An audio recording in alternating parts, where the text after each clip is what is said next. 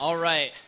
So to get started, a couple things about me. My name is Jacob Woodward. Like Ryan said, if we've never met before, I'd love to meet you. I pretty much know a lot of you. I've been going to Beach for about 9 years now, and it started way back when I was a little kid in second grade. And when I got to fifth grade, Miss Vicky asked if I wanted to help lead worship in Promised Land. And I thought that was cool because I love doing the motions and I love Promised Land. So I started doing that. And then in sixth grade, they asked me if I wanted to, instead of going to big church where it was boring and I had to sit there for a long time and just learn things, I could instead help lead a small group in Promised Land. And I was like, yeah, I'll do that. So I met Kylie and Nicole Garcia because they were some of the kids in my Promised Land group. And then in middle school, I started going to United, but it was called Stoked at the time. I joined a small group. I started going to Epworth and all that fun stuff. Then in high school, I kept serving, and I would be the host and greeter at United.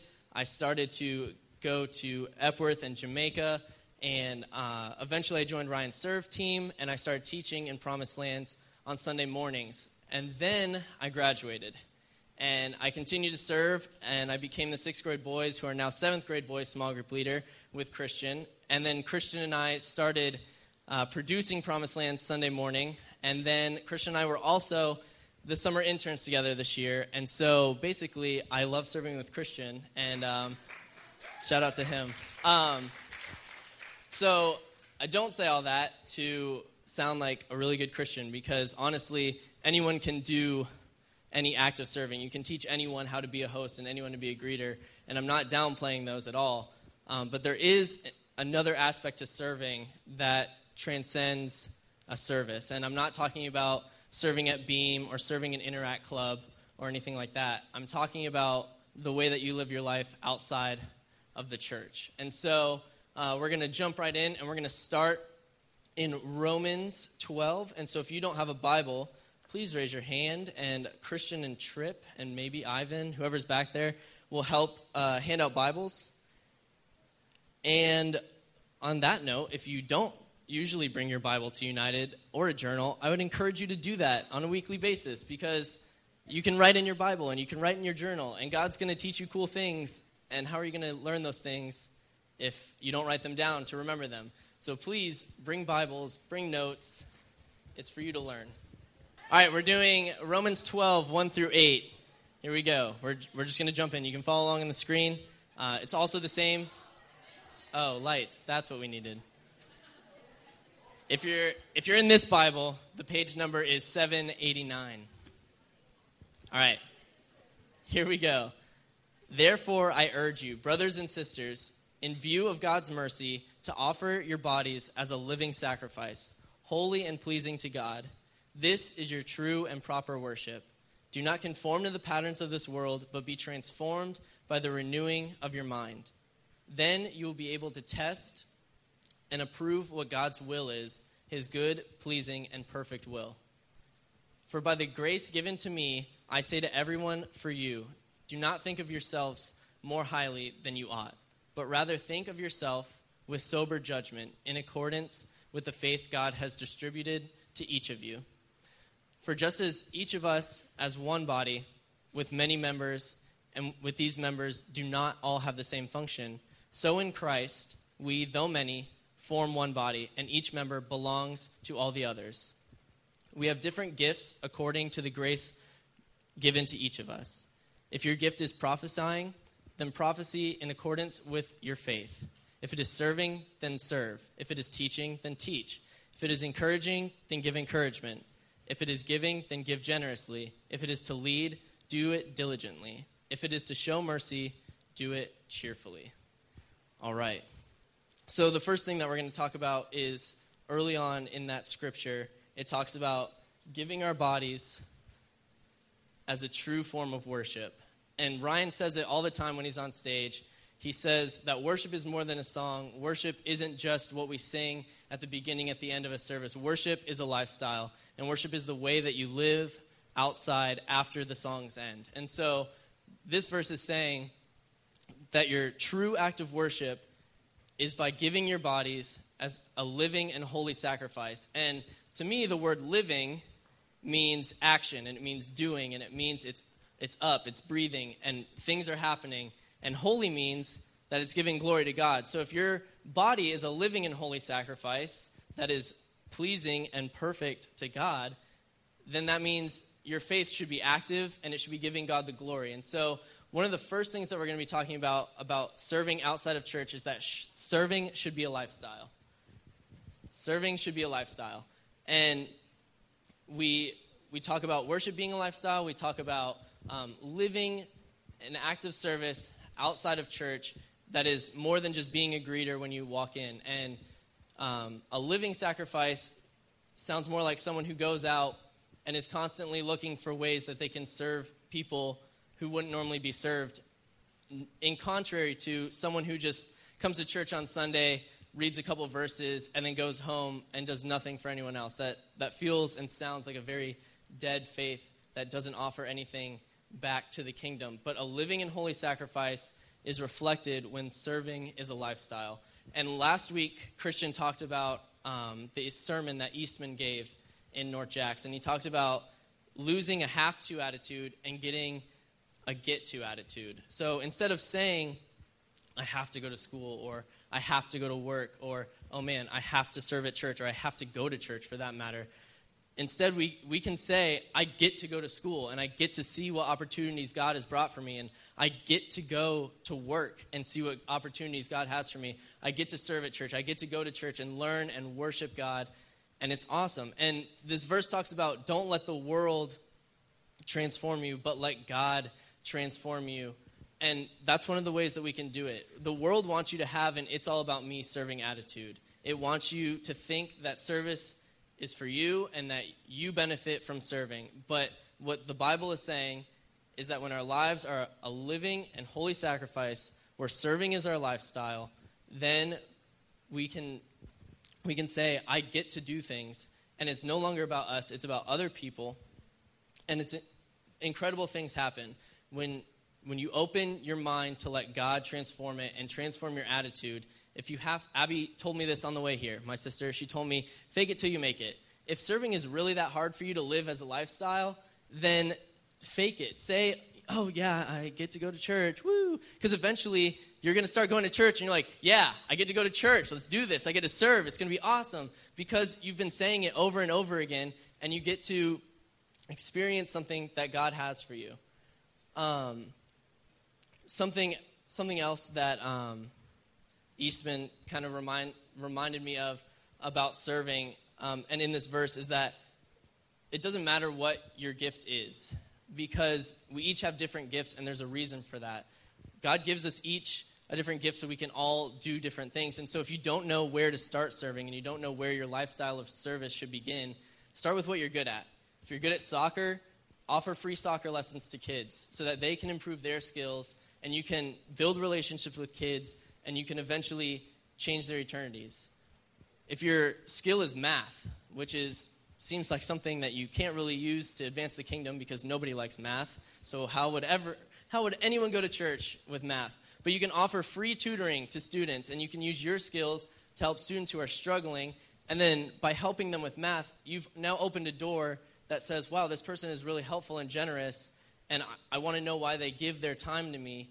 And then all of a sudden you have the all-you-can-eat buffet of evangelism, and tell them about church and tell them about Jesus, and it's awesome. And so something that I struggled with for a really long time was I didn't know what God wanted me to do, and I didn't know how God wanted me to do it. And so I would sit there and I would pray for a really long time, and I'd be like, God, I'll do it. Just tell me. Like, I gotta know first, and then I'll go. Like, just tell me the plan, and then I'll do it. What is it? And there would be long silences, and I would hear nothing.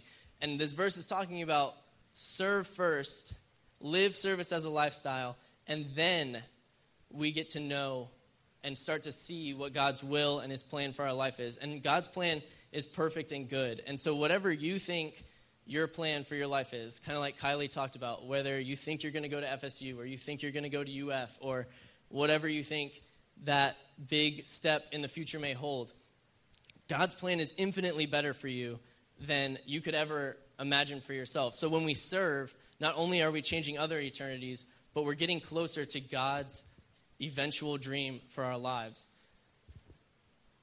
And something this serving as a lifestyle and living it out, it sounds super fun, and it's great because we're like, oh, I get to know God's will for my life. I'm changing people's eternities. That sounds pretty easy. But the second thing that we're going to talk about is that serving always has a cost. There's always a cost to serving, no matter what you do. Serving always has a cost. And in 2 Samuel, you don't have to turn there, but in 2 Samuel 24, there's a story where David has sinned, and David's the king over all of Israel. So when David sins, David isn't just punished, but all of Israel is. And a plague comes over Israel, and people are dying, they're sick, and things aren't looking good. And so God says to David, he says, go, build an altar, sacrifice, and ask for forgiveness, and I'll heal the land. And so David goes, and he asks his servant, hey, can I get some wood and some animals in order to build an altar and sacrifice to God? And his servant says, oh, yeah, you're the king. Please, just take it for free. Here, just enjoy it.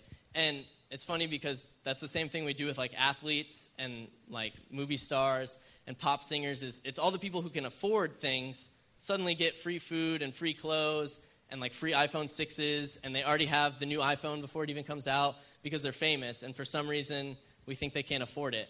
But that's exactly what's happening here. He's getting the royal treatment, as I guess you would call it. And so David is offered all of this stuff for free, but he replies, no, I insist on paying for it. I will not sacrifice to the Lord my God burnt offerings that have cost me nothing. So David bought the threshing floor and the oxen and paid 50 silver coins for them. Now, when I read that, I instantly thought, oh, serving is going to cost us money, apparently. That's awesome. I already struggle with money. Just add that to the list. But it's not just talking about money. Serving can cost you your time. Serving can cost you your patience. It can cost you money, yes, but it also costs your obedience and your reputation.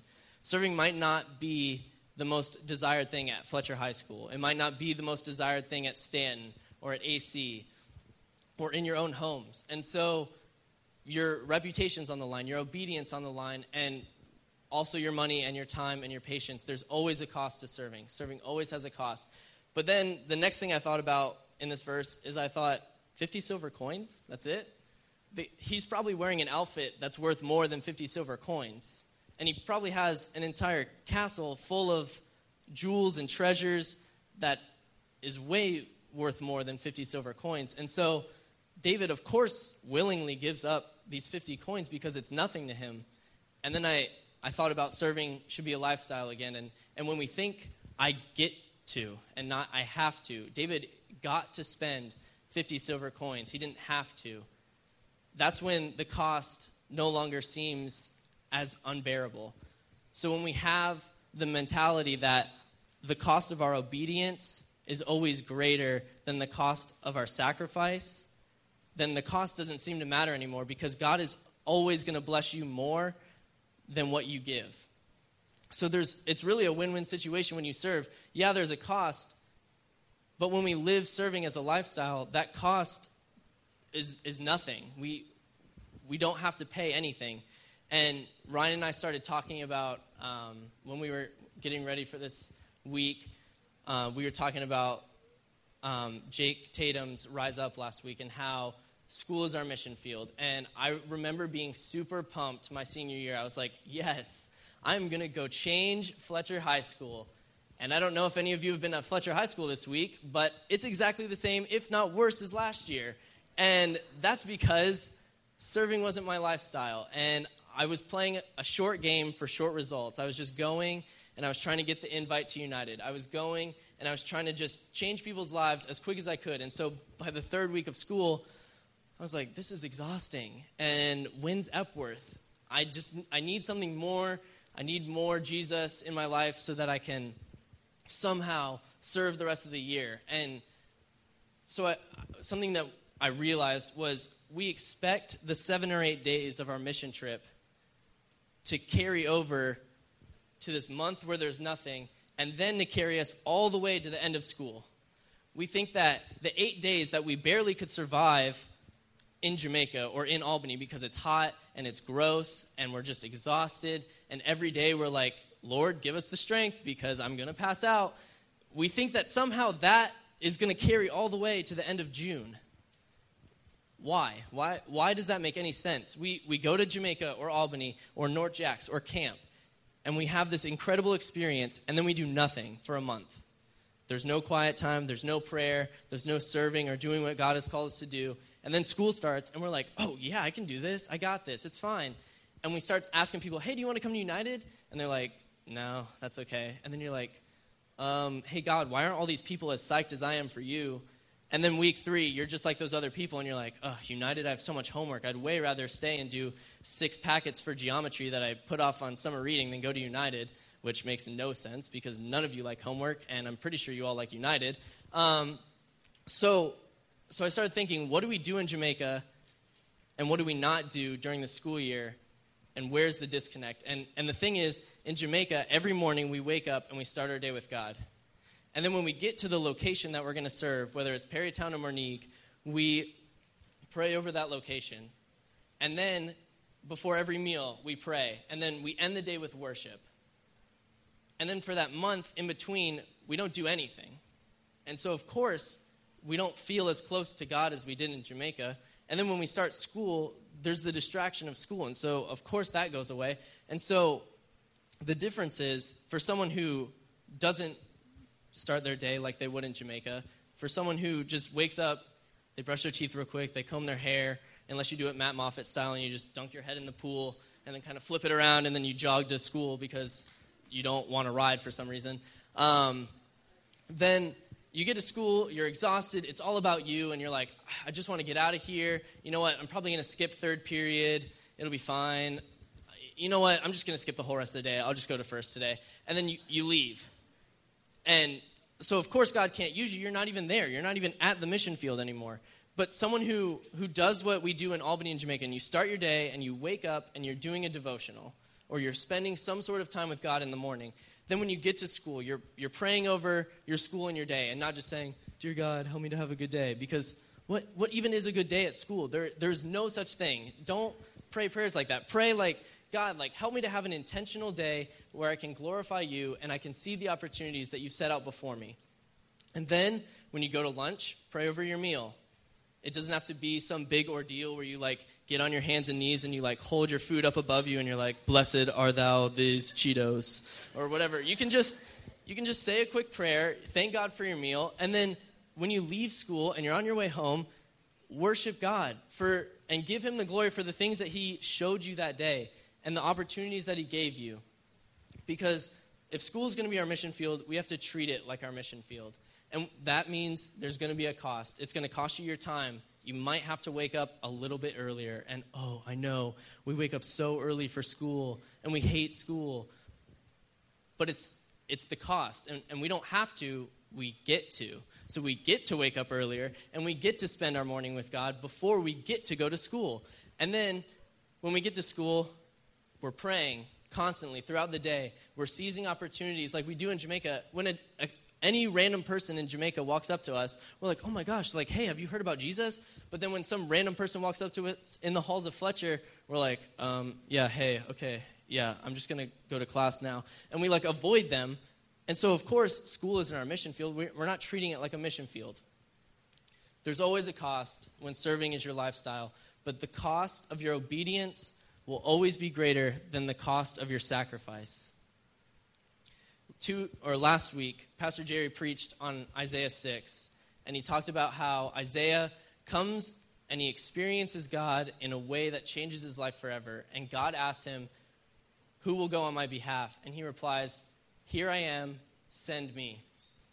And I saw a great example of that last week in the Olympics. One of the runners, Abby, for the U.S. track team, she trips over somebody else while running the race, a race that she's trained her entire life for, to win a gold medal. In the very beginning, trips. That's already devastating. But she doesn't get down on herself and she doesn't quit. She turns around and she helps the other person up. Well, then they start running together and Abby's leg gives out and she can't run anymore. And so she just sits down and she's ready to give up. But because she first served the other teammate or a rival or whatever I guess they are in the Olympics, she turns around and helps her up, and she starts coaching her through, saying, come on, you got this. You can finish this race. I know it hurts, but let's go. Let's do it together. And when they get to the end, there's this picture that I saw all over Twitter, all over Instagram, all over the Snapchat news stories for the Rio Games, and it was them hugging, and they're just crying, but they're smiling, and there's so much joy on their faces. And the joy on their faces is so much more pure and so much greater than any athlete who won a gold medal this summer. And that's not because of just a simple good act, but because it was done with a purpose. And because the purpose was, I know I'm not going to win this gold medal, I'm not going to be awarded anything, but I'm going to do it for you so that you can say that you finished this race. And so something that Luke Del Judas talked about at the end of North Jacks was, I get it now. Like, when you serve, it doesn't have to be like a specific thing. You can do anything, and when you do it for God, it becomes an act of service and an act of worship. So it doesn't matter what you do as your lifestyle for serving. It doesn't matter what the cost is, because if you do it for God, you're already serving. You're already doing what God wants you to do. And so when we go into our schools and God asks us, who will go on my behalf? And we raise our hands and we say, here I am, send me. Let me go and serve you today. Find intentional opportunities that I can glorify your name, whether it's with students, teachers, the custodial staff, the cafeteria lady, faculty, whatever it is. I'm going to treat them as greater than me, because the cost of my obedience is greater than the cost of whatever I'm sacrificing. So yeah, it might not look cool. And yeah, you might get made fun of by your friends for being best friends with the cafeteria lady. But you've now invested in the cafeteria lady's life, and you might possibly change her eternity. When you go to your homes, whether they're the picture-perfect American family or something that you would call broken and just not even worth it anymore, when God asks you who will go to your homes and on my behalf, and you raise your hand and say, here I am, send me, we intentionally serve our parents with the purpose of showing them God's love by saying, yeah, I'm going to do things that I know I probably should do, even though you haven't asked me yet, because I'm going to show you God's love, and I'm going to show you that you loved me and I love you, so here's my act of service. And our siblings who, they get on my nerves so much, trust me, but I'm going to serve them with intentional compliments. I'm going to show them that God loves them and that I love them by the way that I speak to them and the way that I treat them, whether I'm in public or behind closed doors. And when God calls us out in the community, and 714 is kind of on the back burner now because, God, it's been over a year, get your act together, I'm done with this, I've turned off my alarm 4 times now, and Ryan keeps telling me to turn it back on. And then all of a sudden God says, who's going to go on my behalf to the community of Jacksonville? And you feel called to say, here I am, send me. It doesn't mean we go out and we do what a lot of other Christians are doing, and we're showing the world what we're against. That seems to be all that the world knows about is what Christians are against. Why don't we show them what we're for? And what we're for is serving God, because he first served us and he first loved us. So it doesn't mean going and pushing religion on people. That's not 714. 714 and revival comes when we live serving as a lifestyle and we recognize that, there's a cost, but the cost of my obedience is always going to be greater than the cost of my sacrifice. And so something that I read in the book that we're reading for Thursday night Bible studies at Angie's is there's a passage that says, pray like it depends on God, work like it depends on you. We're praying, at least some of us are still, for 714 like it depends on God. But we need to start serving and working like it depends on us.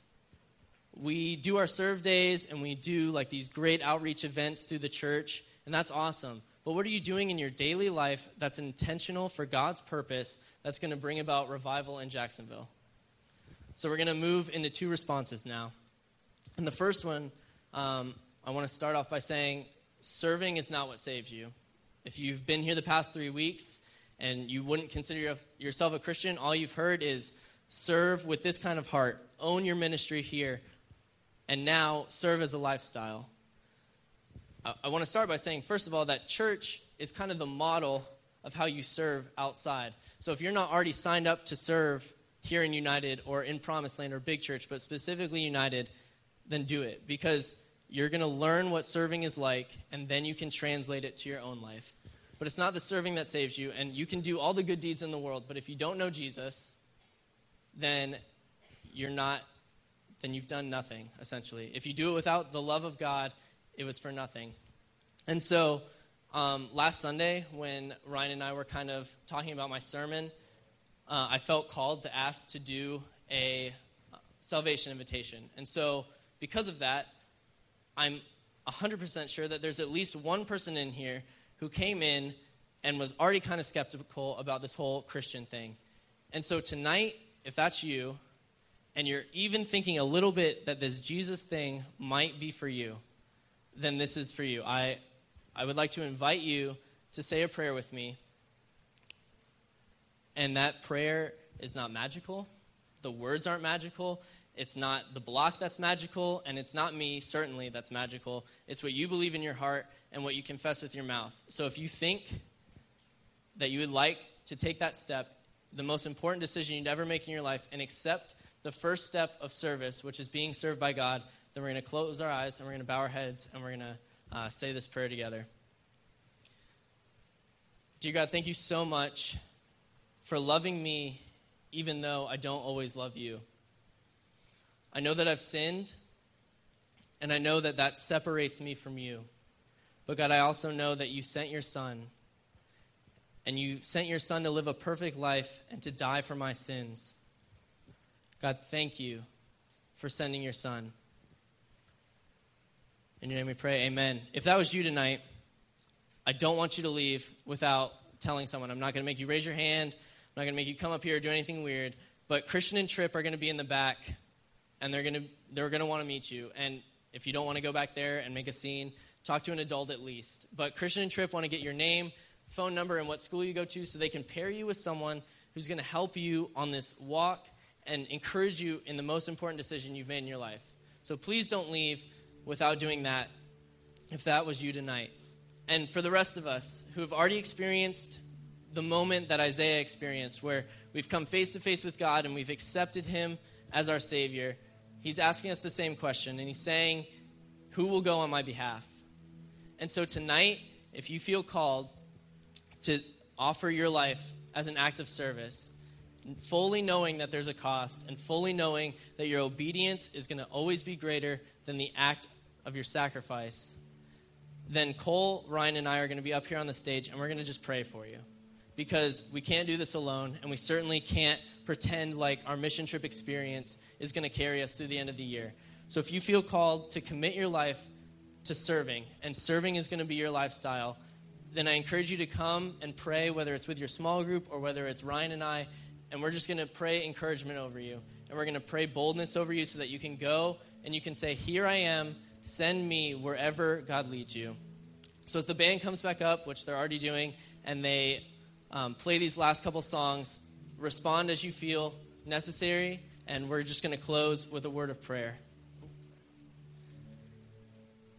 Dear God, thank you so much for these students. I pray that they would find even a little bit in them that says, God, I want serving to be my lifestyle. I would rather serve you than serve myself.